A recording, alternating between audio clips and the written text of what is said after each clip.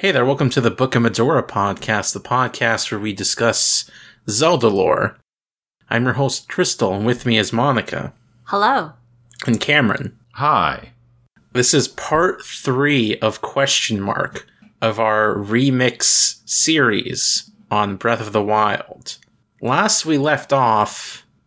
We were starting the game. Yeah, we're gonna start at the game where the game starts. Link is dead, and now he's not. You don't think Link is dead? Well, I mean, he's not dead at the start of the game.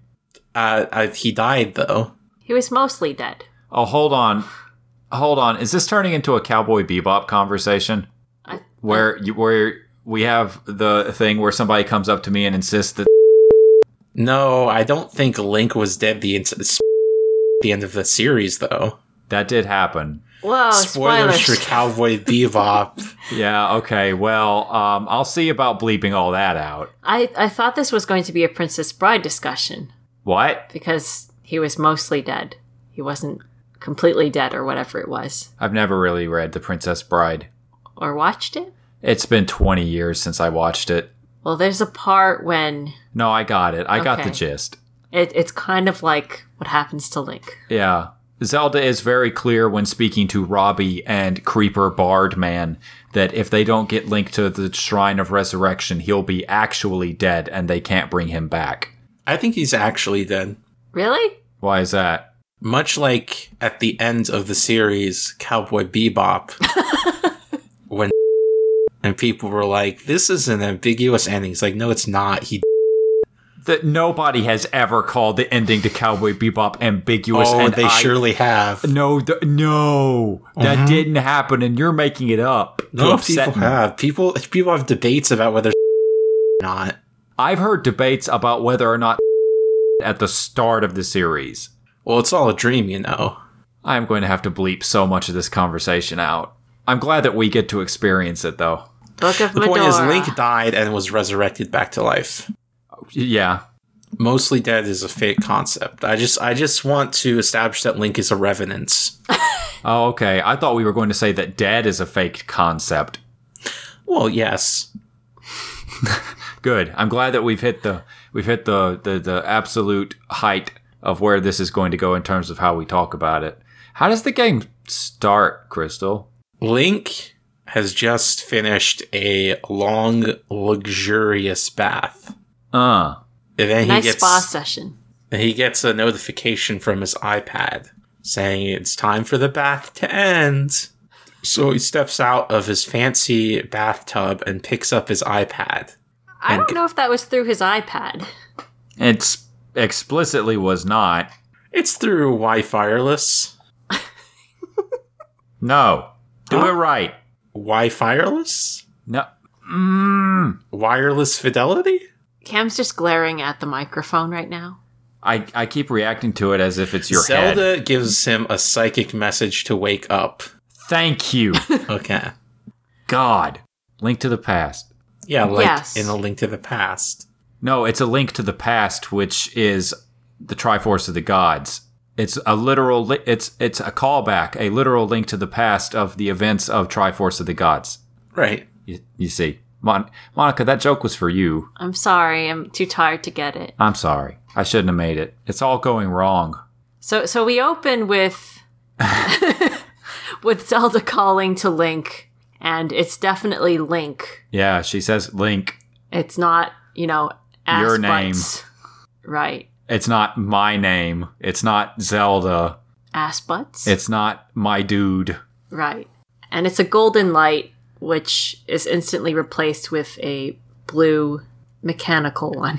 Yeah, basically Link sees the light of the goddess Hylia speaking to him with Zelda's voice, but he doesn't remember. He has forgotten to whom this voice belongs, though it is familiar to him, as if speaking to him from across a great distance.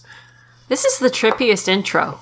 He opens his eyes and he looks up and he sees the blue light of the chamber in which he was previously held.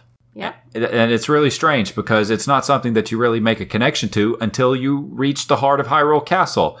Because, as we mentioned last episode, Ganon has built itself its own Chamber of Resurrection. This is the strangest intro, though. Yeah.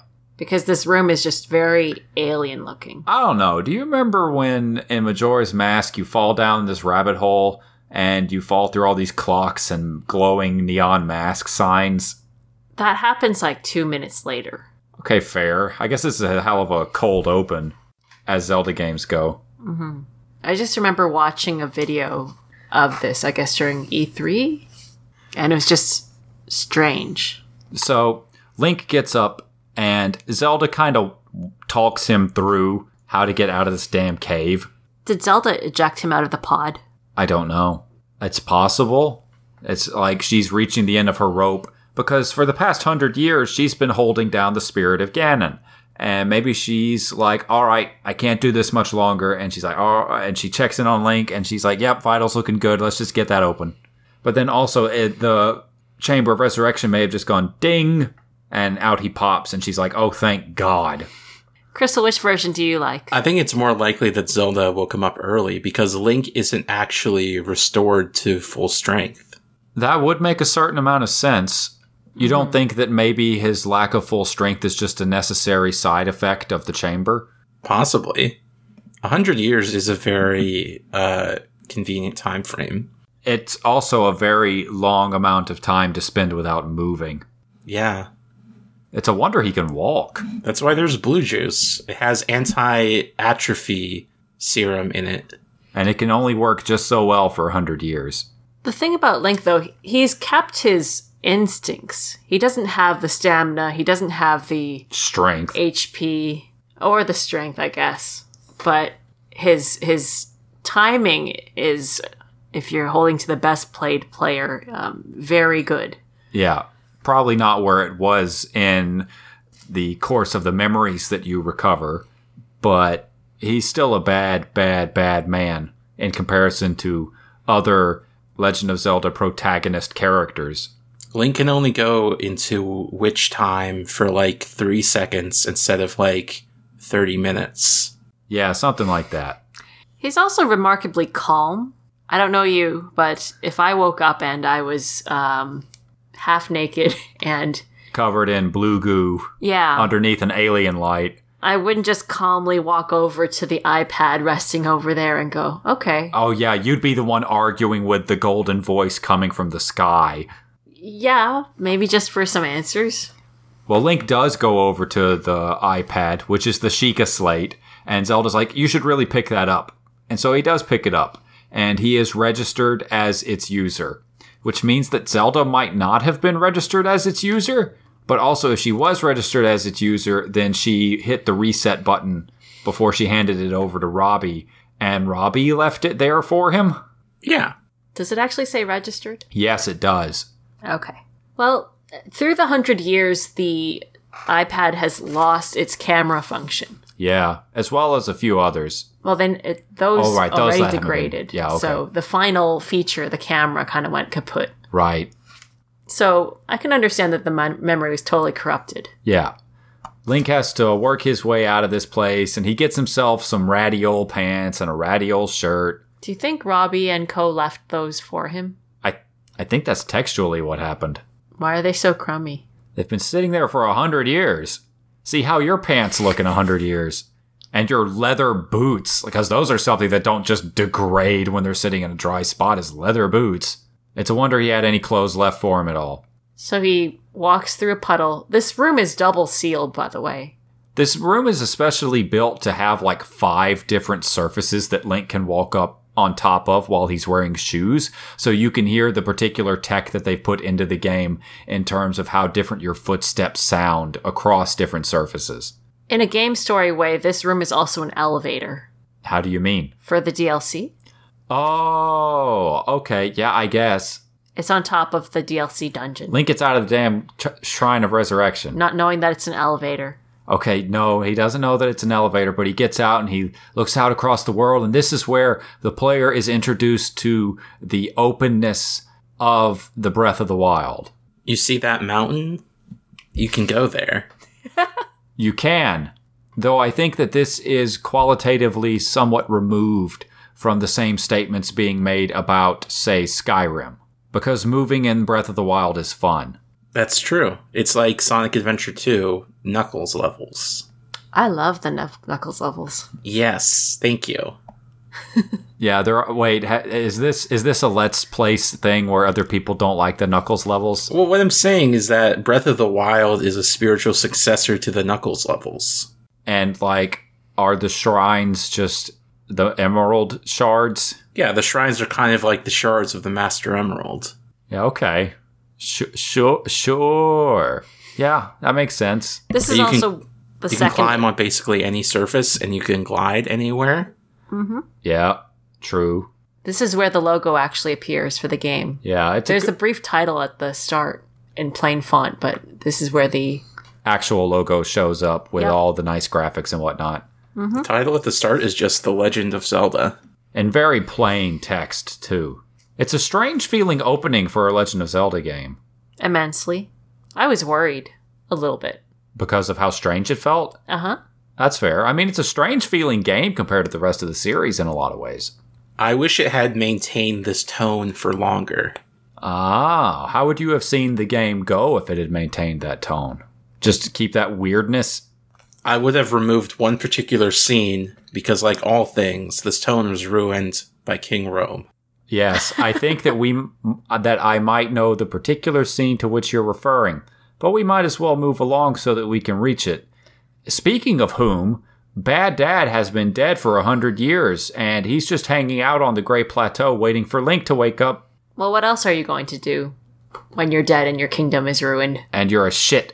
So, after panning over, and first you see the castle, then it pans over and you see it's clearly the Temple of Time. Well, and your eyes aren't drawn so much to the temple as they are to the old man. Right, some jerk who was staring directly at you. And then when he sees you staring, he walks back to his fire and sits down. And conveniently, there's this little path that leads right over to him. And I think that this moment coming first out of the cave and walking down the path towards Rhoam is one of my favorite moments in any video game. Because I immediately go into a crouch and start sneaking around and trying to grab bugs off of trees and shit. The tutorial is really gentle in this. It's slow, but it's only as slow as you want it to be. It feels good. What's the building that Rhoam is standing next to?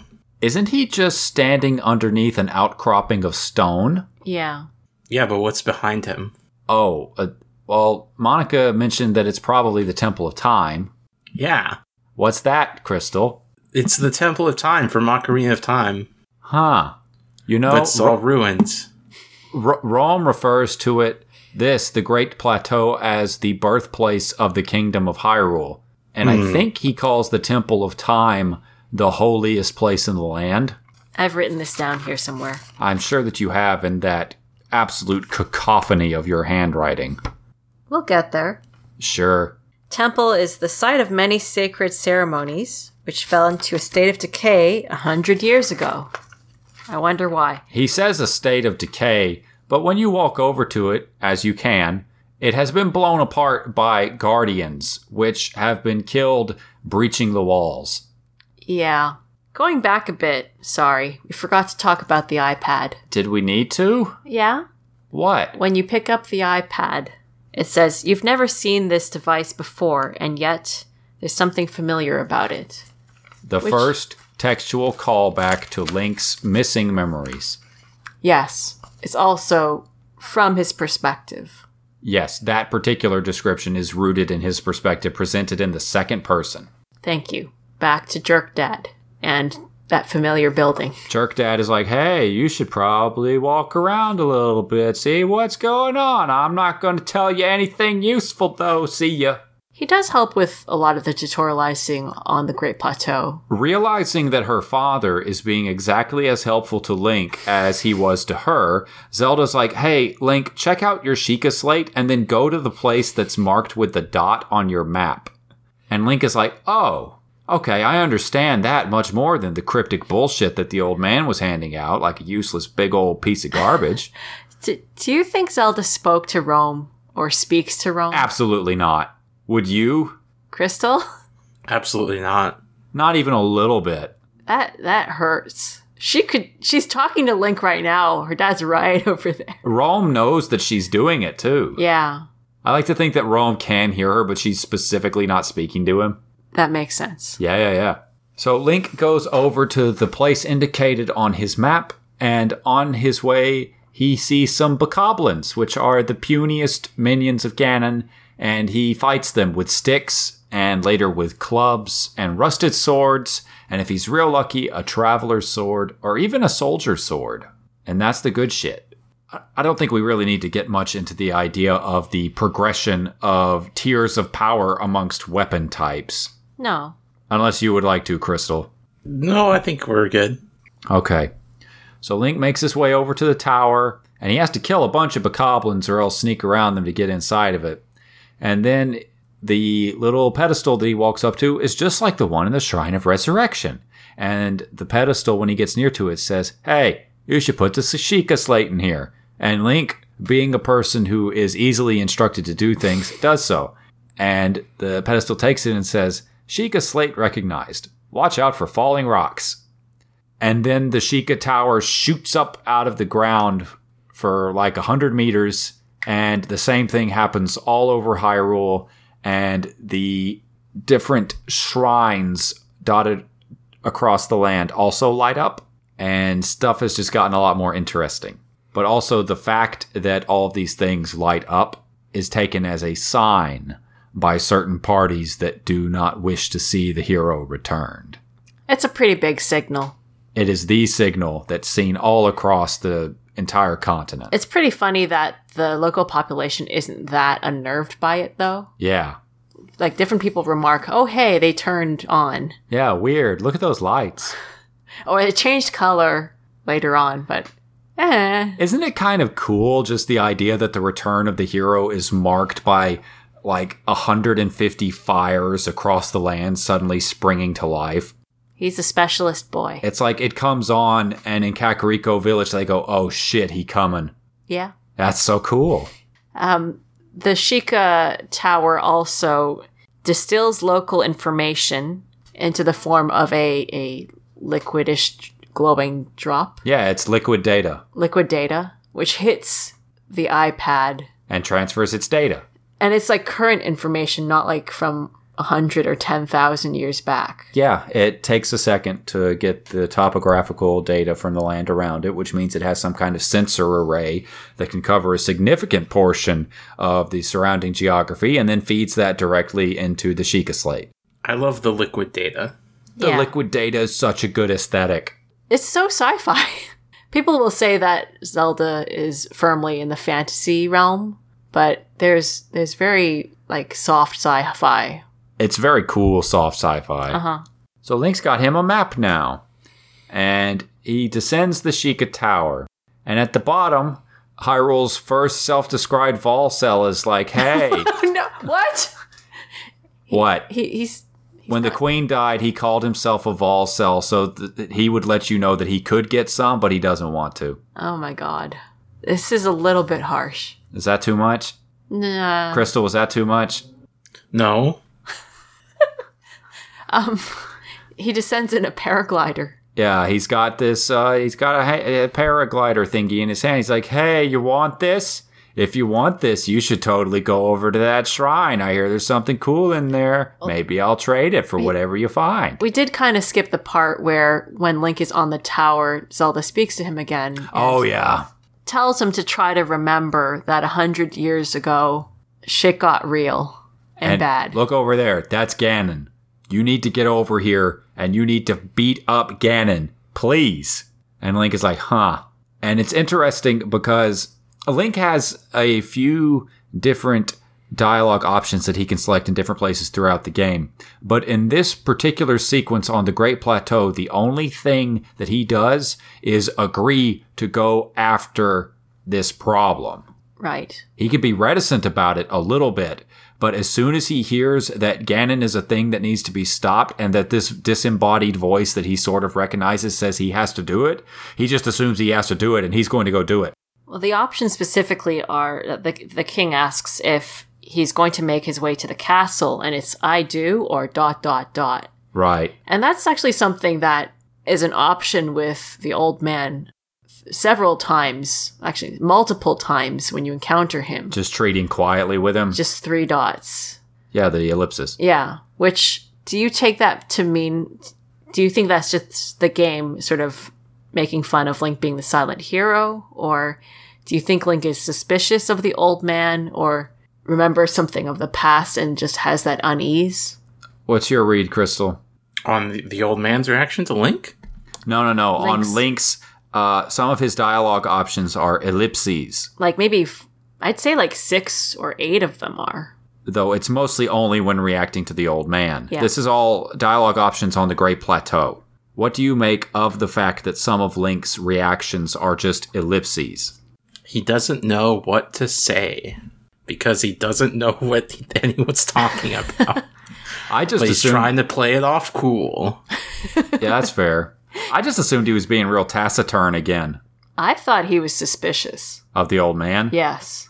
It's like he's not. He knows what he wants to do, but he doesn't want to share the information with this weird old man. Right. Well, Okay. Yeah, the old man asks at several points about his intentions and does he recognize the voice up there? And you can be honest, saying like, no, I don't remember, or just the 3 dots. Or Somewhere deep inside Link's memory, way further down than his consciousness, he knows he doesn't like this old motherfucker. I like that theory. Though he could not say why. That's the one I like to run with. Okay, that's what I figured. And the guy's like, go over there into them shrines and see what you can get. And Link goes into the shrines. And he kills some bokoblins on the way there, but he goes into the shrine. And he restores the power of the Sheikah Slate to, I think the first one is Magnesis, Yes, it's the Shrine of Amino. which is Aonuma as an anagram. Uh-huh. And he meets with the Sheikah monk who's been sitting in there since the time of the sealing of the Calamity. And he's like, hey, I've been waiting for you. I spent 10,000 years meditating so that I could manifest this spirit orb. Here you go. And then he just kind of dies and blows away on the wind. The monk is making a triangle with his hands. Yes. And the other ones on the plateau also are. I would have done this after the 4th one. Sorry. No sense of Spoilers. storytelling. No sense of whatsoever. Okay, so Link comes out and old man's like, what'd you find in there? And Link's like, listen, asshole, give me that paraglider. I got to get to the castle. And Rhoam's like, whoa. I don't remember saying that it would be just one piece of treasure. And you, the player, are like, Yes, yes, you actually did. By implication. That is a thing that you said. And Link's just like, this is you changing the deal. And Rhoam's like, whatever. There's some more, like, shrines around here. Get more of it and maybe 4 of them, and then we'll see what we can do about it. By the way, if you want to find them easier, you can actually teleport, and Link learns that he can teleport. So he teleports back to the top of the Sheikah Tower, which allows him to look around, and then he can teleport back to the ground. He can teleport back to the Shrine of Resurrection. Some wild shit. The ability to just fast travel whenever you want with no limitations in a Zelda game. You get turned into liquid data. You kind of do. Do you think the towers help to beam him around? I guess the shrines do too. Yeah, they're all like information nodes. Satellites. Signal boosters for each other. Going back to the monk. Sorry. Okay. He describes himself as a humble monk blessed with the sight of goddess Hylia and dedicated to helping those who seek to defeat Ganon. Blessed with the sight of goddess Hylia? Yeah. How'd that happen? Hylia's not really known for her vision. I mean, she can see through time. Yeah, but she's usually portrayed with her eyes closed. Because she gave away her vision, I guess. Yeah. to the monks. Gave it to all these monks. That's a lot of monks. Yeah. Yeah, I mean, I don't think they ever say she sees through time. Okay, granted, but I think the implication there isn't so much about sight specifically as it is about awareness of what is to come. Do you think the Sheikah eye symbol is in reference to the sight of Hylia? Absolutely, yes. This game this game establishes that. Yes. The teardrop data also seems to me like a symbol of information passing from the goddess to the people. Sure. I mean, the color blue is sort of indicative of the provenance of Hylia in a bunch of these stories. So it would make sense that that's the case here. So the Sheikah symbol is Hylia's eyeball crying data onto the Sheikah? Yeah, why not? Yeah, onto everybody, really. Okay. Because this knowledge that she shares is always sorrowful. Is it? Yes. Okay. It could be happy tears. Ganon sucks. Could be happy tears. It's not, though. Not that we've ever seen. So is the Great Plateau the best opening to a Zelda game? Yes. That question's also for you, Crystal. I'm thinking best opening to a Zelda. Because Wind Waker's pretty good. I would have said the other major competitor is like the Deku Tree. Deku Tree's pretty good. Deku Tree's pretty good. The first cycle in Majora is pretty good.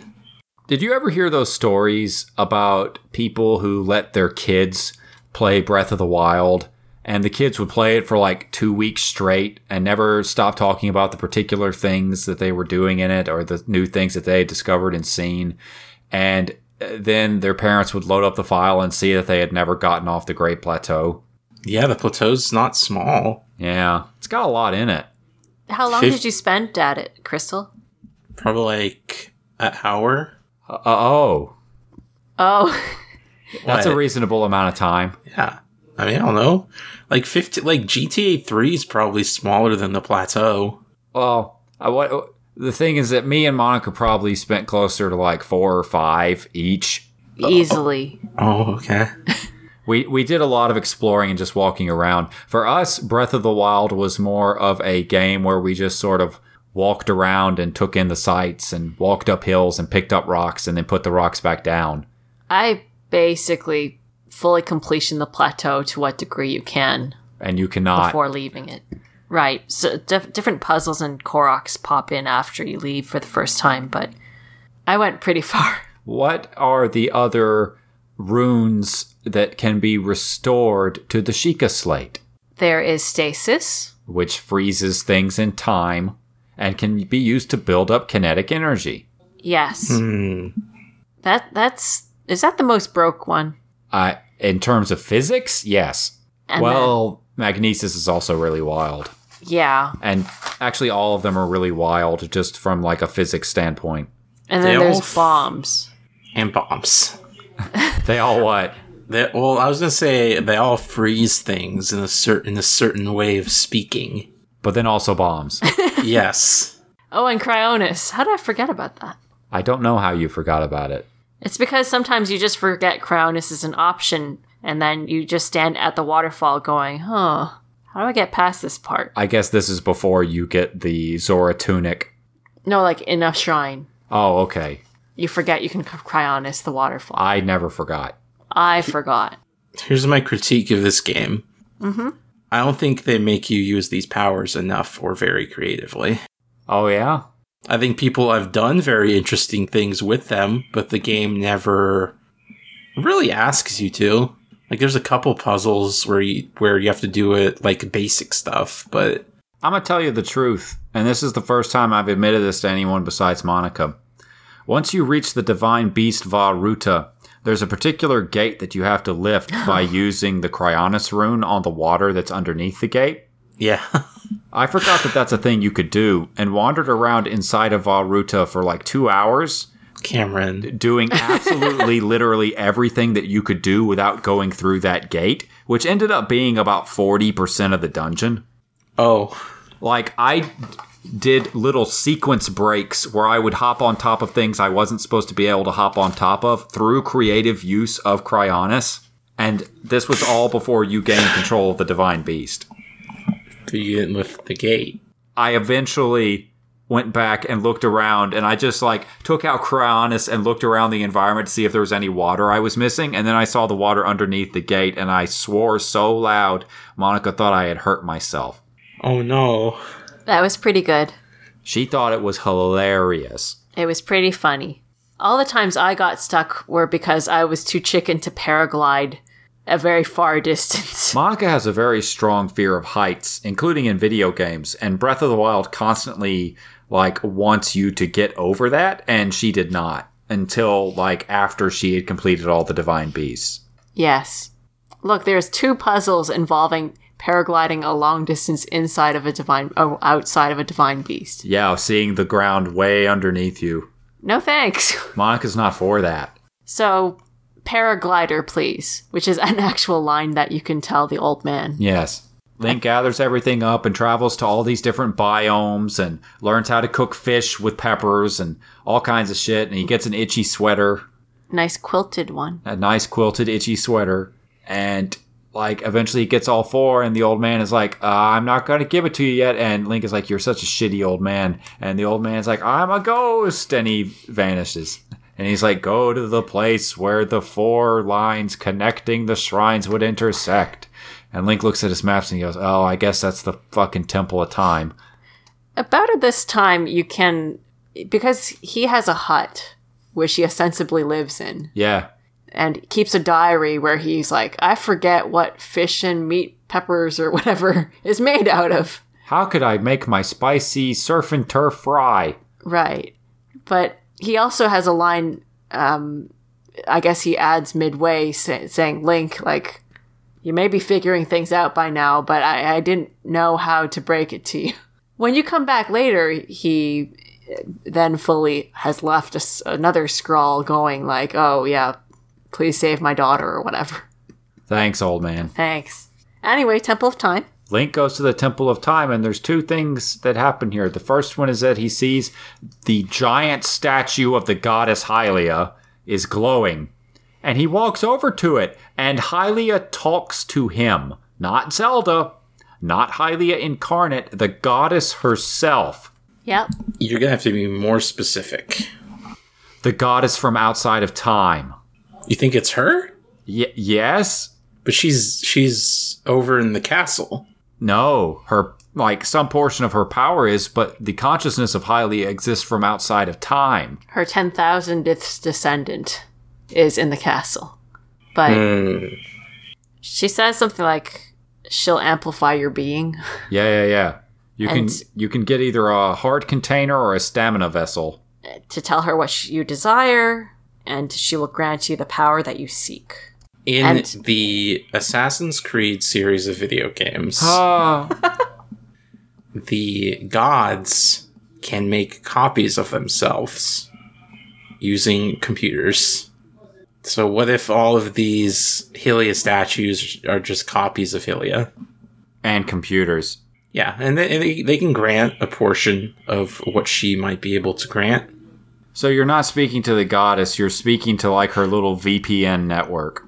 No, you're speaking to her. It's a copy of her. There's no singular Hylia. Hylia is legion. I reject this. Statues. Okay. I super reject this. The light shines down from the heavens, including at nighttime. That is true. You do get a heaven light. Yeah. Heaven light. And Link chooses whatever he chooses, and the goddess bids him go and bring peace to Hyrule. Which is a good thing to charge somebody with if you think that they can super do it.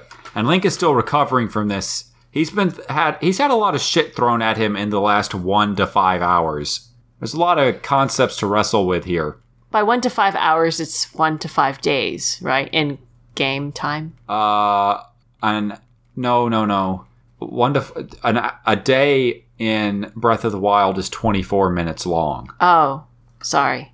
I think. So... It's been quite a bit longer than that. Like, for Crystal, it would have been about 3 days, give or take. For us, it was like, what, a week? I don't want to talk about it. Well, okay. I don't think the number matters. Okay. Ghost Dude appears on the rooftop. And he's like, hey, come up here. And Link is like, can you not do anything the fucking easy way? And Ghost Dude is like, I'm a ghost. And Link climbs up to the top of the Temple of Time, either by vaulting his way up the side of the wall, because Link is some kind of crazy ape man who is able to just be super strong, regardless of how weakened he is, or using this convenient ladder, which is at the rear of the building. And he gets up to the top, and the old man meets him there, and the old man's like, hey, guess who I am? The super cool king of Hyrule. He says it in actual talking, and then, depending on who you are, you're either like, whoa, or you're like, dialogue. Also, the voice acting isn't particularly great. Oh, don't do this. I'm sorry. You know the cool sense of mystery you had while you explore this plateau, you're trying to piece together what might have happened. You can't wait to get out there into the world and find some more clues to perhaps slowly unravel this mystery. Yeah. Well, don't worry. Rhoam's going to tell you everything. Yeah. This is the particular sequence that you and I would both cut out from the start of this game. Just cut it. Just cut it. You don't particularly need it. Rhoam doesn't need to be able to talk as long as he does. Would you cut out Rhoam altogether? No, I would not, but I would definitely shorten his speech. I guess you could just have him hand you the paraglider and fade away with an indication that he's the king. I think the only thing Rhoam needs to tell you is, I was the king, here's the paraglider, go to Kakariko to learn more. Saved my daughter, I guess? No, I wouldn't even include that bit. About Kakariko? Kakariko, yes, not so much the saving my daughter, but if I wrote Rhoam, he would be a different fucking character. So now that Link has the paraglider, he can descend from the Great Plateau. And we, the narrators of this podcast, are presented with a very particular problem. Uh-huh. Crystal, would you say that it is fair to describe the Zelda series on the whole? In each game, it's roughly narratively linear. Yeah. Like, you know what's going to happen, the particular sequence in which you're going to do things. There's some differences, like in Link Between Worlds, where you can tackle certain dungeons in different orders, but there's still larger story beats that will be done, and all of them will be done. Mm-hmm. Breath of the Wild is not like that. No.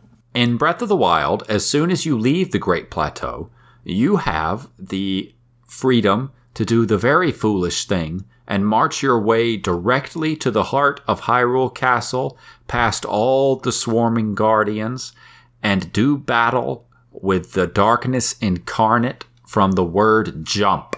Mm-hmm. And you can win. Yes. And that's the whole story. The shortest Act 3 in any Zelda game. I really love the idea of a Link that wakes up and maybe he doesn't have any memories, but he has a strong sense of what he needs to do. And Zelda's like, hey, beat up Ganon. And he's like, beat up Ganon? And speedruns now are down to like 30 minutes. Yeah. There's some version of this Link who hops down off the plateau, lands on a horse, rides his way over to a bokoblin encampment, chops down a tree, uses stasis on the trunk, smashes it with a hammer, jumps on top of it, and just blasts his way through the air all the way over to Hyrule Castle. I like the idea that Link wakes up, and the biggest obstacle to his success is that Rhoam won't just give him the parachute. It's like, if he did that, this story could be over a lot faster. Rhoam's final insult. As being a bigger obstacle than Ganon itself. I don't think, like, really story-wise, Rhoam, like, Link would have found a way off the plateau on his own. Either by constructing a paraglider or some rope or, eventually getting enough strength to carefully climb his way down or stasising a log. Yeah. Rhoam doesn't really need to be there. I understand it as a function of the game and tutorializing, but Ghost Dad can just go be dead. You're thinking that he shouldn't be in the opening at all. I just mean as a function of if Hyrule was real. Oh, okay, sure. As a function of the game, he serves good purpose. So there's also versions of Link who, instead of going directly to the heart of the castle and doing battle with darkness incarnate, might take the time to do literally everything in the game. Uh-huh. And there's enough to do in this game that can be tackled in literally every order that I think it's distinctly possible that no two players have done the same shrines in the same order, except for when they're doing a speed run. Yeah, that makes sense. There's so many different ways that this story can go now in terms of where we go, in what order, what it is that we decide to do versus not. And I wanted to ask the two of you, how are we going to address the story now that we've left the Great Plateau? What does Link do next? And more, what is the path that he takes across Hyrule to set things right? I think there's a standard path, sort of, amongst the divine beasts. I would argue not. At least with the first divine beast. Okay, that one, yes, they do their best to try to signpost that one first. And well, Link is told. Link is told to go to Kakariko first. Yes. And I do think that the majority of people will go to Kakariko. So let's say that as a beginning, what Link does is we'll go through the what you might call critical path up until the point that Link gets access to his little picture encyclopedia. Okay. But after that, is there a particular order in which we want to address the divine beasts? Zora's first. Crystal, I want to hear your thoughts. Zora's number 1. It's pretty well accepted. Right. Then Goron makes sense to me. Okay. Then pass through, go meet the Deku Tree. Maybe you have enough to get the Master Sword. For the purpose of this conversation, we'll say, yeah, you do. Then so he's just going counterclockwise here across the map. Then Rito. Then Gerudo. Do you want to save the Gerudo for last? I mean, that's just the counterclockwise position. That makes sense to me. The order I did it, I think, was Zora, Gerudo, Goron, Rito. I think we did the same. I think that's the same order that I did it, at least, yeah. Yeah. That's the Medora order. That's the Medora order. Should we go by that one, then? Sure. Sure. Link just zips around a lot. We did have some consensus here on order. Huh. Well, where did you two jump off the plateau? Yeah, which direction did you go, Crystal? Towards Ganon. Yeah, me too. Oh, really? I absolutely did not. The place that I went, you know the Balboa Plains, I think they're called? The places with the really huge trees and tall grasses and lots of horses? Uh-huh. The Yellow Plains? I went toward them first. And it just happened that as I was going down, I saw this enormous group of horses, and one stood out from them, and I thought that my perspective was a bit weird, and it must have been closer than I thought because it was huge compared to all the others. But no, it's really just an utterly gigantic horse with a black coat and a flaming red mane, and it was super cool, and it's just Ganondorf's horse from Ocarina of Time. And that was literally the first thing that I saw after coming off the plateau, and I lost my shit completely. I jumped my way towards Hyrule Field, and I crept a little bit towards the castle, but I had a sense that I shouldn't go towards the castle. And I took long enough that it was nighttime, and actually, well, this probably indicates how much I had dicked around already. Yeah. The world needed to reset. Uh-huh. And as I crept towards the castle, the Wii U's memory got mad at you. Feeling nervous. Well, the Switch did. Yeah. Feeling nervous, suddenly the sky turned red, and there was a giant, what I thought was a meteor. That was heading toward you. Heading towards me. You'd gotten too close, and Ganon's pissed. And so I started trying to run away from the moon. And may have screamed a little. Yeah, I heard that. And that was my first blood moon. That was fucking terrifying. What was your first adventure when you went off the plateau, Crystal? I was gonna go fight Ganon, but then the Guardians in Hyrule Field shot me to death. That does happen, doesn't it? Yeah, so then I went eastward toward Kakariko and climbed the dueling peaks and got killed there by moblins. Yeah. Well, most people, if you follow the path, you'll encounter, maybe a couple of moblins and some bokoblins waiting in ambush as they ambush travelers. There's a talus off the side of the road. Most people will cross the Proxim Bridge. That bridge trips me the fuck out. Because the way that it's set up is that if you're just going in a particular direction, you will completely miss a shrine that is just sitting out in the open, just that the camera won't, see it unless you're looking around for it. And when you talk to the person on the bridge... Brigo, and there's something to be said about the conversation that he has. We'll get to it in a second. But during this conversation, the camera pans back to Link, and you see the shrine that you walked past just sitting almost directly behind you. And that happened to me not 2 weeks ago in my Master Mode replay, and I lost my fucking mind when I saw it again, because I just really appreciate how the game is constructed in these real small ways to show you things you might have missed. Prigo really is a good example of how much hidden dialogue is in this game. He's the first living person that you're most likely to talk to. And he greets you, he helps guide you around. He tells you, if you talk to him several times, he explains he's guarding this bridge because it's very important for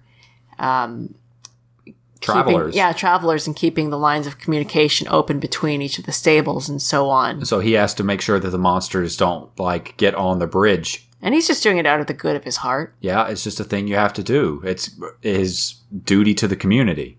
And you can actually pace his pattern around. He's got a clock I guess in Majora's Mask. He'll go and sit underneath a small shelter at nighttime and some nights. And when it's rainy, and other times he'll just pace the bridge. And he reacts to Link, I think, when standing on the edge of the bridge. And also standing on the edge of the bridge. He thinks that Link's trying to jump off and end it all, and he talks Link down and offers to stay with him and talk to him until he feels better. There's a lot of hidden stuff in this game. Yeah, the game has a silly amount of dialogue. So you cross the bridge and you head probably towards the giant glowing tower and the dueling peaks that the king points out to you. Right. And you activate the tower, probably. And there's 3 shrines on the dueling peaks. Yep, the high one, the low one, and underneath. Yeah, the underneath has the climbing bandana, which is the first special piece of armor you're most likely to get. And what it does is it increases your climb speed. It's good. But not your stamina. Not your stamina. Don't think it does that, because it does not, but you can climb quicker when you got it. In one of the stables, or somebody you encounter, they mentioned that the dueling peaks used to be one mountain, and it was split in half by a dragon. Do we believe this? Well, it exists in previous Zelda games. The dueling peaks? Yes. They're part of the art in Legend of Zelda. Oh, interesting. The same person also points out that there was some sort of a dragonish or strange activity at Lake Hylia, which is Farosh. You can go to Lake Hylia later to see some really wondrous things. Or now. If you're not prepared for it. We're not doing that right now. Yeah, no, I know, but... At the stables that Monica keeps referring to, we mentioned it a little bit in a previous episode, but Hyrule at this point doesn't have much in the way of established towns. There's perhaps 2 or 3 that are really in any kind of shape. It's mostly now made up of people who travel between settlements, carrying all of their belongings with them. And these stables act as little nodes of not exactly civilization, but humanity out in the middle of the wilds, where people can get together and have a hot meal and sleep out of the rain, and also stable their horses, which is why they're called stables. It's really about horses. But the network of stables exists so that people can travel between them and have stopping points during their travels.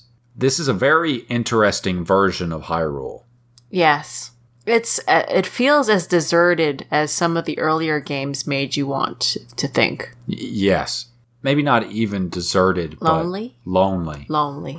But it's lonely due to structure, not just lonely because there's nobody around. There are people, but everyone's disconnected. Right. But it's a very pleasant post-apocalypse because, not everybody's happy, but they're okay. There was a lot of shit that happened before, but they're making do and they're living their lives. And yeah, they got past the age of burning fields and they've started rebuilding, genuinely rebuilding. Yeah. Which isn't a post-apocalyptic vision that a lot of post-apocalypses tend to lean into. It's definitely less Fallout and more Nausicaa and the Valley of the Wind. Mm-hmm. Have you ever seen Nausicaa, Crystal? Yeah, I like Nausicaa. Nausicaa's real good. It's basically a Zelda movie. Yes. Basically. Basically. Is this the stable where you first meet Cass? No. No. Is that later? You meet Cass a little bit later. Okay. But this is a stable where there's the crazy blood moon loving guy. Yes. The guy at this particular stable, you can talk to him, and he will tell you whether or not there will be a blood moon that particular night. He's very reliable. Little freaky. Oh, everybody has their preoccupations, but he feels very close to monsters, and as the blood moon is rising, he loses control of himself and starts running around and making animal noises. That's a little unsettling. His blood is alight with the power of Ganon. That's a little, again, unsettling. Yes, it is quite unsettling. Anyway, Link keeps traveling. Link keeps traveling. He might catch a horse. It will be a spotted horse, which is not as good as the solid color You ones. can get a solid color horse here. If he's cooked up some nice energy stuff, Yeah. he can catch a nice solid horse and ride his way onto Kakariko. A little bit more than halfway, he meets a funny tree guy. Yeah. It's Hestu. He's missing his maracas. Hestu is like a really, really huge version of the Koroks that Link has been meeting the entire time by solving little puzzles. Uh-huh. We haven't really mentioned them, but the Koroks are here, they're around, and they've been giving him little Korok seeds. It turns out they stole all these Korok seeds from the inside of Hestu's maracas, and they just want to play hide and seek, and they sort of assumed that Hestu would come find them, but Hestu's really bad at hide and seek, so Link does it. Do you think they were hiding for Link the whole time? What you say, Crystal? Why does Hestu have Korok seeds in his maracas? Seeds might be good for maraca use. Yeah, I think that's what it is. But you know what the seeds are, right? Well, why don't you... you know what? I'm actually going to say no. Why don't you tell me what they are, Crystal? They're, fecal matter. What makes you say that? They have a distinct smell. Sure. And they're shaped like a poop. They are not shaped like a poop. They're shaped like a little one. They're shaped like fucking grains of corn. No. They're shaped like little poops if the Korok did a poop. Like the little cutest poop. But it's not... The Koroks don't actually make these seeds. Hestu had them. Hestu collected their poop. These are old poops. They thought it was weird that Hestu had their poops, and so they took them back. They're perfectly willing to return them. You fought them, or found them. It's just fair game. They don't have any particular attachment. They're poops. They think that it's sort of funny, actually, because they're all children, and scatological humor is hilarious when you're a kid. 900 poops. It's a lot of poops. And your reward for getting all of them is a soft serve poop. I think it's Hestu's, what is it? Hestu's treasure? Something like that. I just remember it as a giant golden poop. Yeah, that one's a big golden poop. And the distinct smell is even smellier. Why is that one poop? Because Hestu took a big gnarly shit and then handed it to you. Why isn't it just like some soft serve ice cream? He's so much bigger than the other Koroks that his poop is just different. It's poop because what do you expect you would be given by Nintendo after going through the trouble of catching all 900 Koroks? After, at the halfway point, Hestu tells you, okay, you're not getting anything else for this. You can keep going if you want, but there are no more rewards. There's a reward. And it's a big golden dookie. And it's great. It's very funny. Well before you even reach the point where Hestu says you won't be getting any more rewards, you have seen every iteration of every Korok puzzle dozens of times. You say that, but I managed to get like 200 of them without ever finding any of the ones that were just like in trees and you have to shoot them with an arrow. The little acorns? Yeah. The little pots. For me, I didn't clue in that the 3 similar trees with the fruit on them really were puzzles until I was actively hunting them near the end of the game. Wow. Those are easy to spot on the map, though, because trees, and especially 3 trees in a row, are very easy and actually appear on the map. You see, Crystal, me and Monica aren't as observant with regards to certain things as you may think us to be. Yeah, I saw all the Korok puzzles. I just didn't want to do them because it's the same thing. There's like 5 of them. There's like 5 actual puzzles. I think there's like a few more than that. They have some horse jumping ones, right? Yeah. There's a few strange ones. I like doing the ones where you have to move the metal blocks to make them match the other metal blocks. I just like picking up a rock and there's a Korok. Yeah, that's the best one. Or the flowers. The hidden rock. That's tops. They're just little things to do, and I like just going out and doing the little things because every little thing that you do is just it makes you a little bit better at the core part of the game, and that feels nice. Crystal, would you prefer that they were like the moons in Odyssey? Mario Odyssey? I have not played enough of Mario Odyssey to say that. Oh, okay. Well, you can get moons very randomly in that game, and there's no, There's no core set of things that you have to do. Right. There are some repeating tasks, but not many. Mm-hmm. So Link meets Hestu, and Hestu's like, okay, you got my maracas back from those monsters, but I need all the seeds back from the Koroks. Oh, you have some seeds. Okay, I'm just going to do a little dance here. And that's when he starts doing the dance, and he expands your item slot. And you can get an upgrade to your weapon inventory, your shield inventory, or your bow inventory, which lets you carry more shit. It's very good. And clearly you choose the weapon one because you're already straining against that boundary. Yeah. But by now you're most of the way to Kakariko Village. Uh-huh. Let's go in. Is this a hidden village? It's not very hidden right now. It's pretty hidden. It's in the mountains. It's definitely in a very well-fortified area. Yeah, it's very defensible if anybody tries to attack them. But there are visitors, you get the sense. Not any that you see when you go outside of yourself. The painter. I guess. Some merchants. You don't see a lot of them. Well? So you go into Kakariko Village, and it's got a very distinctly Japanese flavor to it compared to the more European version of older Kakarikos. Uh-huh. Walk us through it. So, when you enter Kakariko Village, you are greeted by an old woman sitting by a fire who is tending to a twisted ankle. And when you talk to her, she introduces herself as Nana. And you ask her some questions about the village, and she takes note of the Sheikah slate that Link carries on his hip. And when she sees that Sheikah slate, she gets to her feet and tells Link that he should proceed immediately to the house of the village elder, because she will want most desperately to talk to him. And nobody really talks about this, but Nana's ankle isn't busted at all. No. She just gets right up, and when the conversation is done, she walks away, comfortable as you please. And it seems like she faked that so that she could get some idea of what any stranger entering the village was like. She's a sentry. She is essentially the town guard, yes. It's a ninja village. It is actually a ninja village. A hidden ninja village. Okay, so we go through Kakariko Village, and everybody who sees you is kind of freaked out by you in different ways. They recognize the Sheikah slate.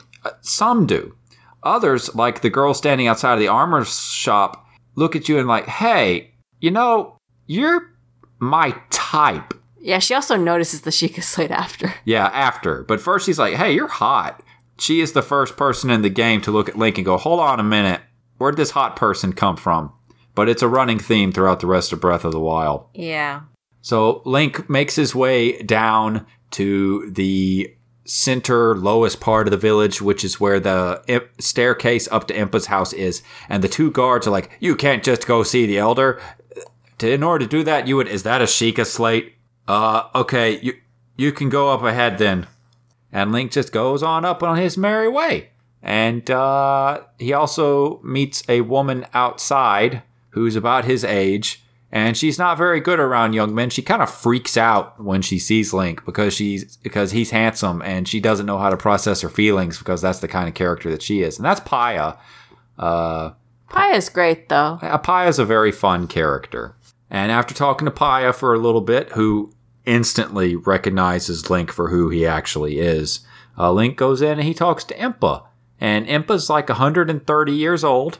No, like 110 to 120. She's like 120 years old. Because Pura's 120 and she's the older sister. Well, she's not actually 120. She said that she hasn't felt like she was in her 20s for a century. She says that she was reduced by 70 years and is now 50. In her 50s. And about 120. In her... Listen, I cannot believe we're having this conversation in front of Jesus and the listeners and Crystal and everybody again. Did we have this already? No, it's just following the same pattern as the ones from last episode. Okay. And Impa's like, hey, do you remember me? You don't remember me. Oh. And that means you probably don't remember Zelda either. Well, I better tell you the big story about what happened. And this is the place where Rhoam's part of the narrative probably should have been rolled into, and just let Impa tell the whole thing. Right, she basically retells part of what he says. Yeah. But better. If they had included the bits of showing the Guardians running over Hyrule Castle Town and just blasting all the buildings apart, that would have been a good place. This would have been a good place to have that. But she says, before Princess Zelda went to nobly meet her fate, she entrusted me with some words, which she wished to say to you. It is Zelda's last message to you. Right. Now, to be clear on this isn't something that you find out until much later, but the last message for Link was seen as so important that Robbie, Impa, and Pura moved to different areas of the continent so that if Ganon ever struck, it wouldn't be able to kill all three of them at once. So essential was passing on this particular sentence to Link that they resolved not to see each other again for 100 years. Yeah, and Impa actually gatekeeps this, saying, you might not be ready for this. You don't have your memories, you know. Listen. You have to be prepared to risk your life because, you know, Zelda risked her life in communicating this message to me. The only thing that makes you ready to hear this message is if you feel that you are ready yourself to take on the responsibility and the risk that is necessary in doing battle with Ganon. Are you so prepared, courageous one? And you can't get your memory back before doing this. This is essential to getting any component of your memories. Yes. But, okay, Link's like, yes, yeah, I'm I can ready. totally do it. Yeah, I'll this lady keeps talking in my head. I gotta help her. And the important message is, free the 4 divine beasts. That's the whole fucking thing. Now, in fairness, if I knew that he was going to wake up without his memory, that might not be the first thing that would come to my mind if I was Link. These giant killer robots that have, like, been turned by Ganon and are able to destroy huge swaths of land at a blink, I might not think to go near them. Yeah, but it is a video game, and there's 4 giant, clearly dungeons and or pilotable things. We're going to rush towards them. Regardless, Zelda's last instruction for Link was to free the divine beasts, and, well, there's quite a bit more to it, but we'll get to that once we reach the divine beast Vah Ruta. But I think that's about the end of the conversation with Impa. She does tell you that you should travel to Hateno Village across the Blatchery Plains and past Hateno Fortress in order to find her sister, who will be able to tell you more about the Sheikah Slate. Yes.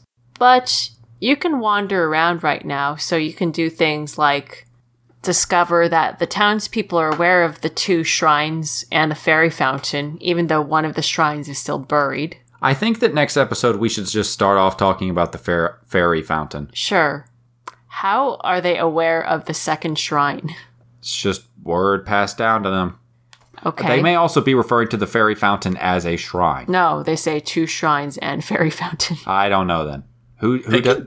Dorian. You know, it's like when you bring your thing to the beach to search for buried treasure. They know it's down there. They just can't bring it up. Fair enough. Metal detector is the word I was looking for. Oh, okay. You can also go and read Pious Diary. Yes, and there's a rumor mill diary that's like Crystal, were you around on the internet back when guest books were a thing? Oh, for sure, yes. Okay. So for some of our listeners who may be too young to get that reference, it used to be that websites would have guest books where people who visited the website could leave behind particular thoughts, signed or unsigned, to let the webmaster, the person running the website, know what the experience of browsing the site was like. And those were called guest books. And Kakariko Village sort of has something like that in Impa's house, where people will just come in and write down things that they feel the rest of the community needs to know. And it gets into some real gossipy bullshit. It's in the inn. It's in the inn? Oh, I thought it was in Impa's house for some reason. No. I'm sorry. That's where the reference to the 2 shrines and the fairy fountain is. Dorian remarks that a painter came by that they don't recognize, so they have to keep those things on the down low. It may be that Dorian is betraying some knowledge that he has, but that the rest of the village does not. That's fair. We'll come back to Dorian, I think. I think that's a side quest that's worth exploring. Are you thinking of the lady who wants somebody to notch her bow? Yeah. God. Yeah? And how did they get away with it? How'd they get away with what, Crystal? By the sexual innuendo of the lady who wants someone to notch her bow, and her husband's really into cuckoos. I don't know what to tell you exactly. I mean, Breath of the Wild is a weirdly horny game in a lot of places. So, like, really hard. Like, there's definitely a lot of men and women in this game who look at Link and go, "Oh my god." And the bow lady, who is, I guess, a Fletcher working for the rest of the village, when she sees Link and figures out that he's good with a bow and arrow, she's into him. And she sets the tone for the rest of the game. Yeah. Well, the first lady at the outfit shop sets the tone. Yeah. But this lady really sets the tone. Because there's, like, fucked up character dynamics behind it. Yeah. Anyway, Link's in Kakariko. Shall we call it there for now? Sure.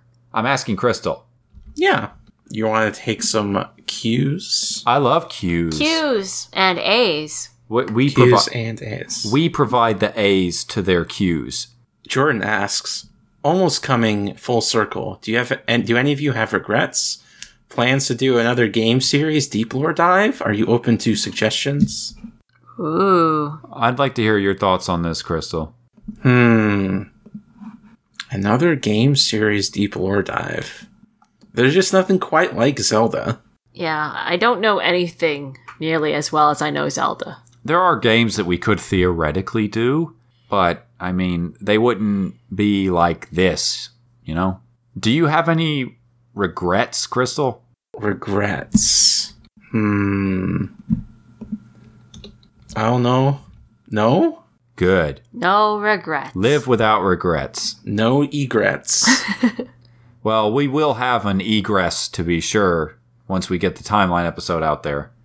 No egrets. Oh, the birds? Yes, the avians. Oh, okay. Another game series deep dive. We could theoretically do another game series deep dive at some point, but I think that once we're finished with this, we would probably need a break. Need to rest up. Mm-hmm. And yes. not for like a set amount of time 100 years. 100 years. 10,000 years. 10,000 years. Do you have regrets, Cam? I always have regrets. I have regrets about everything. I have regrets every time I say a sentence without thinking about it more than 15 seconds beforehand. I regret some of the jokes I've made on this very fucking podcast. But, I mean, like, I'm also conceited enough that I have to just be able to move forward even with my regrets. So it's fine. I wish that we had spent more time on certain things and less time on others. I wasn't here for half of the podcast. Yeah, that's true. That's okay, though. I don't regret it. What do you wish we had spent more time on and less on others? And you're just going to give me out of specifics. Well, I mean, the whole reason that we're doing this Breath of the Wild revisit is specifically because I wish we had spent more time on it. Right. But you knew that you were going to come to the end and cover Breath of the Wild again. That actually wasn't something that we intended to do from the start. Really? No. I can't remember when we decided it would be a thing, but it definitely wasn't a thing at the start. Are we open to suggestions? Sure. Not you. Crystal, are we open to suggestions? Sure, we're always open to suggestions. Oh, okay. I think that there's a certain implication in asking if we're open to suggestions. Could suggestions actually change the course of how we address this in the future?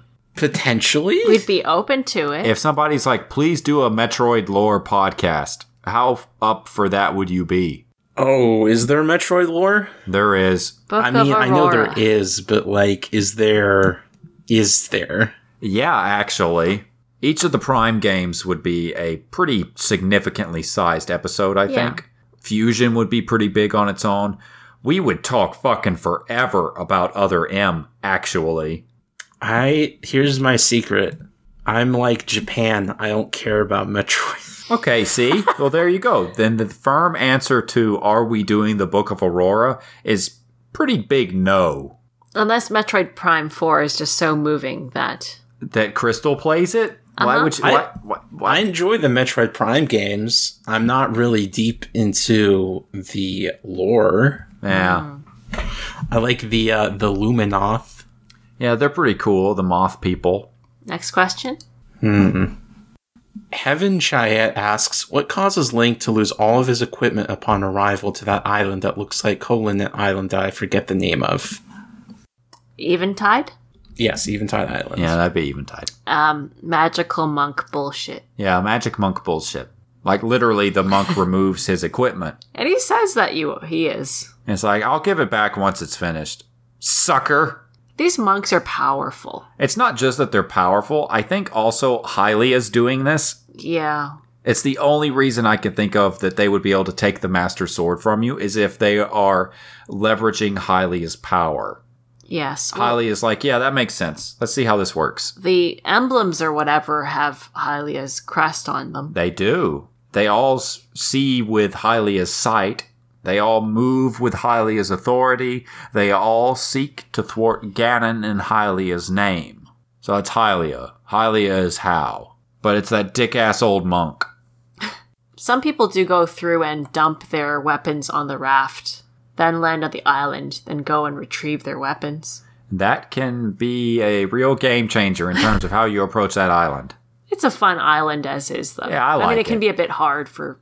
Even in master mode, I really like it. Mm-hmm.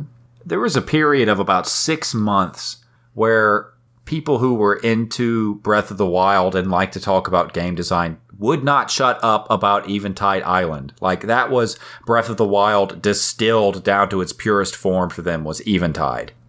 I mean, it's a good shrine. It's very good as shrines go, but it's still this small part. You remember this, right, Crystal? Yeah, I remember this. It was definitely a thing.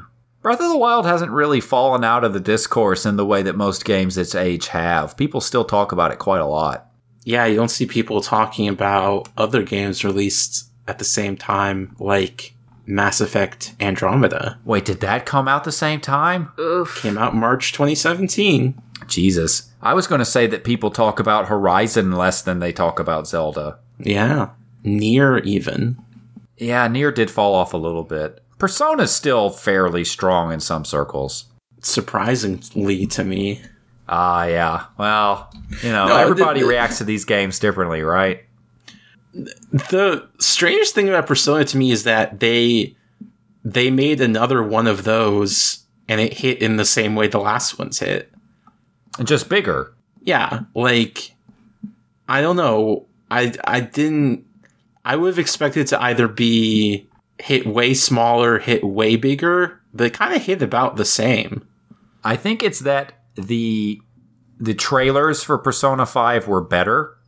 And yeah. It reached a somewhat wider audience of people, but it did not fundamentally appeal to folks who Persona 4 did already appeal to. It's just that more people saw it, so a greater absolute number got to say, hey, that looks like my kind of thing. It had a bit more style going. Oh, no, Persona 4 was all style. And I think Persona 3 was too, but I never played that one. Was Persona 3 all style too? Oh, yeah. Just oozing with it. 2017 was a wild fucking year for video games. Mostly bad otherwise. What other games came out in 2017 that no one talks about? I guess like Yakuza 0 now. Wolfenstein. Oh yeah, Wolfenstein, the new Colossus came out, didn't it? Good lord. Spectre of Torment, the third Shovel Knight campaign. Dream Daddy. Xenoblade Chronicles 2. Call of Duty. World War II. Fortnite. Fortnite's still in beta. PlayerUnknown Battleground. PlayerUnknown's Battlegrounds is actually no longer talked about and was officially released in 2017. Destiny 2.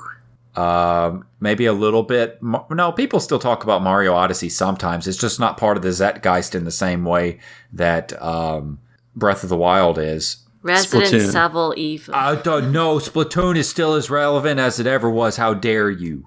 How dare you? Resident 7 Evil. 2017 was a good year if you liked video games. Prey came out. Praise, great game. Mario Rabbids Kingdom Battle. That was a really, really, really fun strategy game. Uncharted: The Lost Legacy. Night in the Woods. Assassin's Creed Origins. Evil Within 2, the actual successor to Resident Evil 4, and the best horror game to come out until the Resident Evil 2 remake. Do I need to play Evil Within 1? You do not. And in fact, I would say that would hurt the experience. Okay.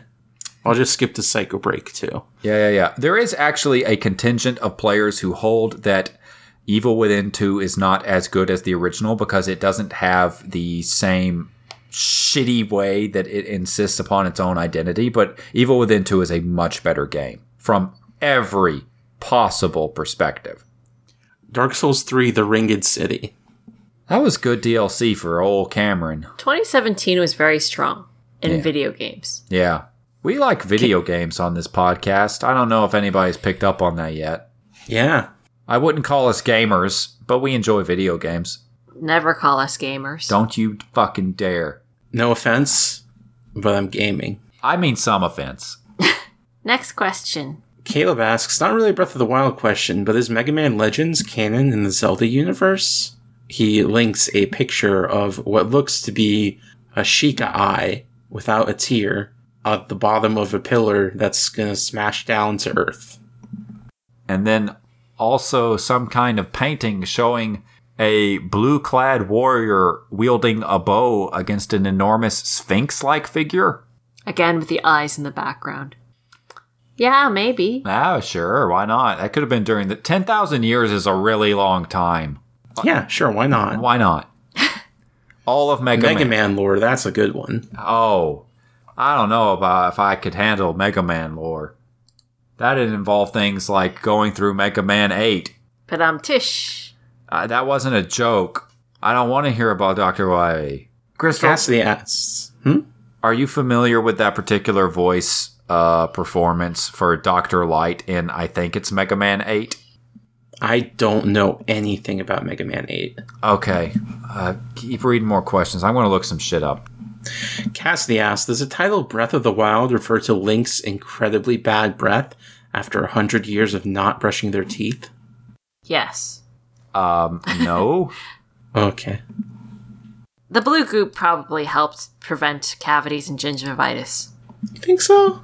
Here, Crystal, I'm going to link you to a 35-second, give or take, clip of a cutscene in Mega Man 8. Okay. This is fine. Is it? It's considered legendarily bad. Really? Like, this is the gold standard for bad English localizations of that era. Like, it's fine. Oh. Like, it's not great. You know. Oh, you know what would be the lore podcast to do? Sonic the Hedgehog. I'd do that. Yeah, I know you would. Then no, it's too complicated. There's too much. See, the thing about Zelda is there's just enough. There's just enough of a balance between concrete information and speculation. And everything is just connected enough without having to split into parallel canons. Right. It's a very comfy middle ground. Sonic's not like that then. No, because which Sonic are you going to do? There's lots of Sonics. I guess you'd have to do all of them. Yeah. 1 episode per game. That's only 65 episodes? Yeah. That's a lot of episodes. That's a lot of episodes, actually.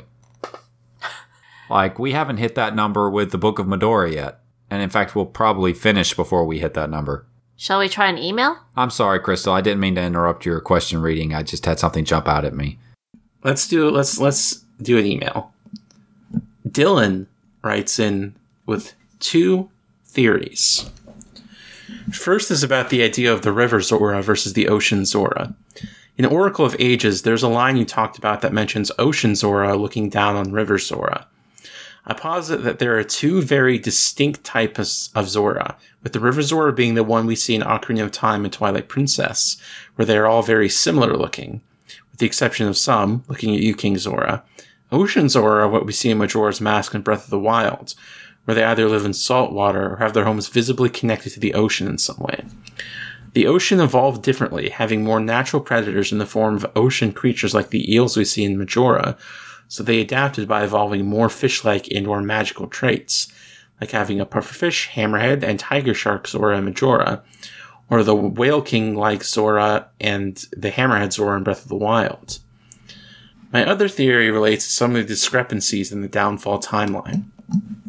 I present a Downfall timeline with minor changes, the main one being that instead of dying while fighting Ganon, Link dies much earlier. He dies at least before fighting Twinrova, before even opening the Door of Time. This explains how Twinrova is still around in the Oracle games, and it also places Four Swords Adventures at the beginning of the Downfall timeline. Link never fights Ganondorf, so he rises to the throne relatively unopposed, and never has to become Ganon.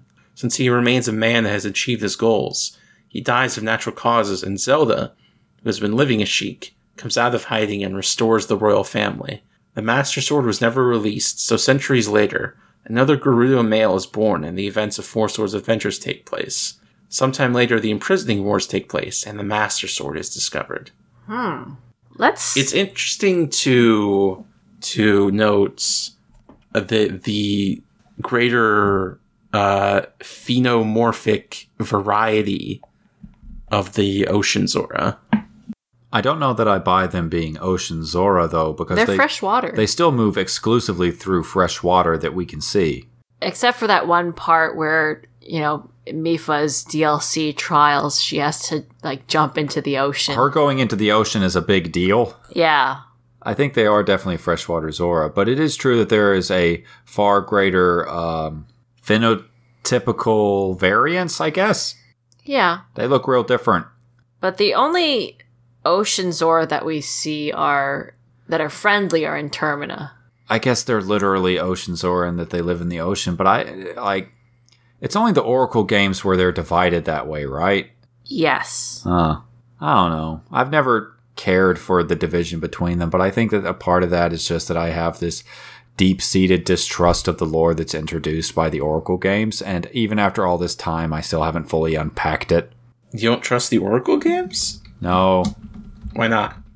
I feel like they do some silly things with the setting. We had to put a lot of effort into writing them into some kind of cohesive timeline. Fitting in Twinrova. Yeah. Speaking of, this is a good read of the Downfall timeline as reads of the Downfall timeline go, but this podcast will not, never, ever, stand behind a Downfall timeline. Who could beat Link? Who? That is not Ganon. I mean, even Ganon. I mean, if you're a bad player.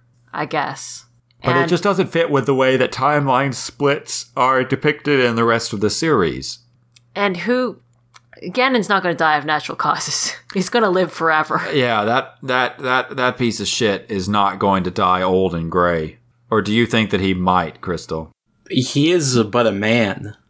With is he? Necromantic powers. Holding a third of the engine of creation? Yeah, he's a powerful sorcerer, but the Triforce doesn't give you... The Triforce of Power doesn't give you immortality, per se.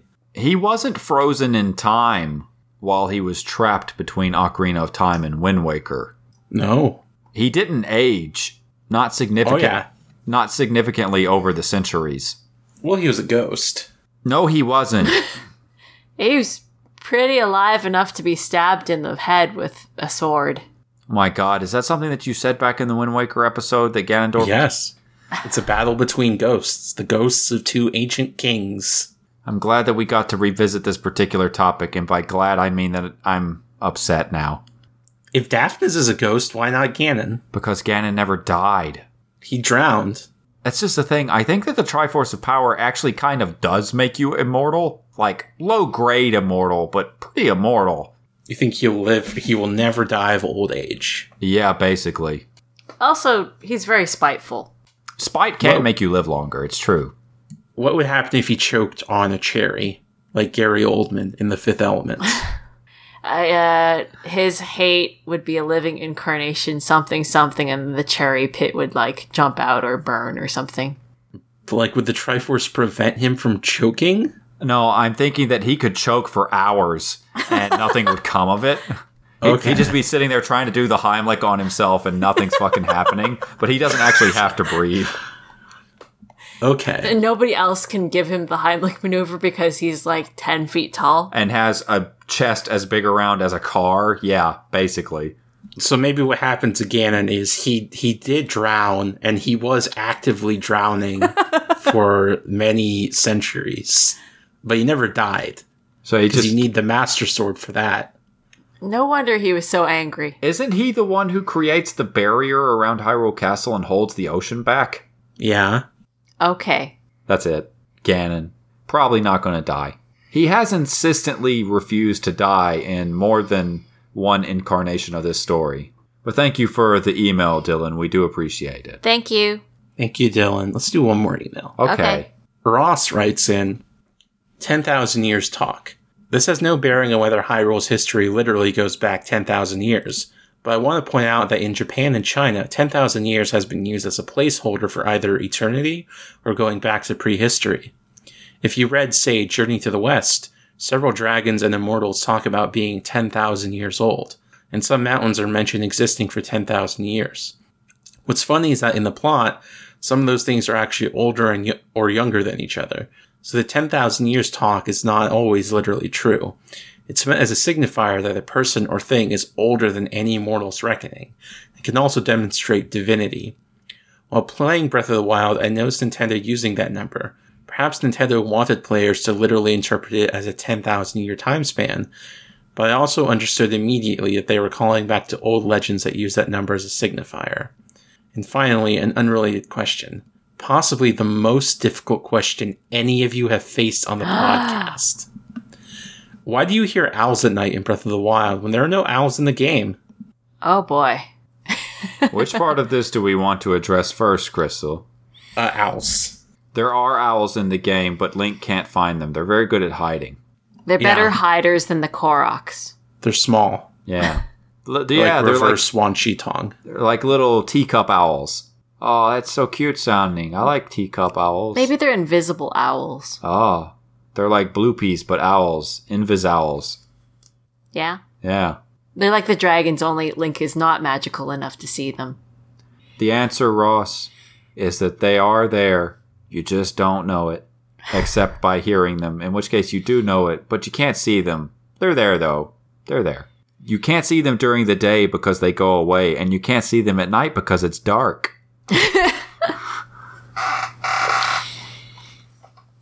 The cricket sounds that don't tie to actual crickets in the game really trip me up as well. Because you keep looking around for the crickets? Yes, because I want to catch a cricket. Right, of course.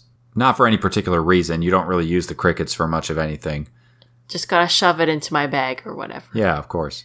Also the bird sounds that don't tie to the actual birds. I figure they'll sort that out with the next game. No. They're going to keep having those ambient sounds that suggest the presence of a world that's deeper than the one that you can interact with. I fully believe that. That's fair. Zelda games have been like that for a very long time. Yeah, 10,000 is a distinct number in Chinese, and I'm assuming Japanese as well. I mean to say that it's its own unit. Yes, but you've mentioned this before on the podcast, I think, that 10,000 can also mean arbitrarily many. Yes, definitely. Which is similar to what Ross is talking about here. Yes. It's not just a storytelling thing, though. You would say 10,000 to say that there's too many of something. That's a lot of somethings. 10,000 troubles. Yes. Wan Chi Tong, he who knows 10,000 things. Yes. Yes. He who knows an arbitrarily high number of things. 万事懂. Yeah. Somebody's going to correct my Mandarin. Yeah. I wonder how many Mandarin speakers listen to this podcast. My accent's hideous. Well, I've got no metric by which to judge it except for listening to you and Mother, so I don't know. Wonchi Tong doesn't even know all the Pokemon. That's like 1,000 things by itself, though, Crystal. It's over 800, but less than 1,000. That's like 1,000. We're getting up there. Oh, Gen 8 might bring us real close, actually. Now they're going to add like 30. Is that really? I don't know. Where are we at if we count the Alolan forms? Probably, if you count forms, I'm sure we're over 1,000, but you don't count forms. Fair enough. Wait, they have their own Pokédex entries. They don't have their own number. Alright. I guess the Dewey Decimal System wins out again. God, remember the Dewey Decimal System? Did it go away? It still exists. Remember the Dewey Decimal System? Yes. Yeah. I actually think it was replaced. Are you sure? No. That's why I'm Googling it. I know they dedicated one of the 10 to American history. Okay. Which seems a little biased. Okay, no, the Dewey Decimal System is still really common, apparently. Oh, wait, no. It's computer science, information, general works, philosophy and psychology, religion, social sciences, language, pure science, technology, arts and recreation, literature, history, and geography. Other than that pure science crack, I guess that's a reasonable 10. I've also seen it described as natural science. Yeah, I think that's a little more less loaded word. Yeah, Dewey Decimal System. It wins out again by consigning us to having less than 1,000 Pokemon. I think we're at the end of this episode, though.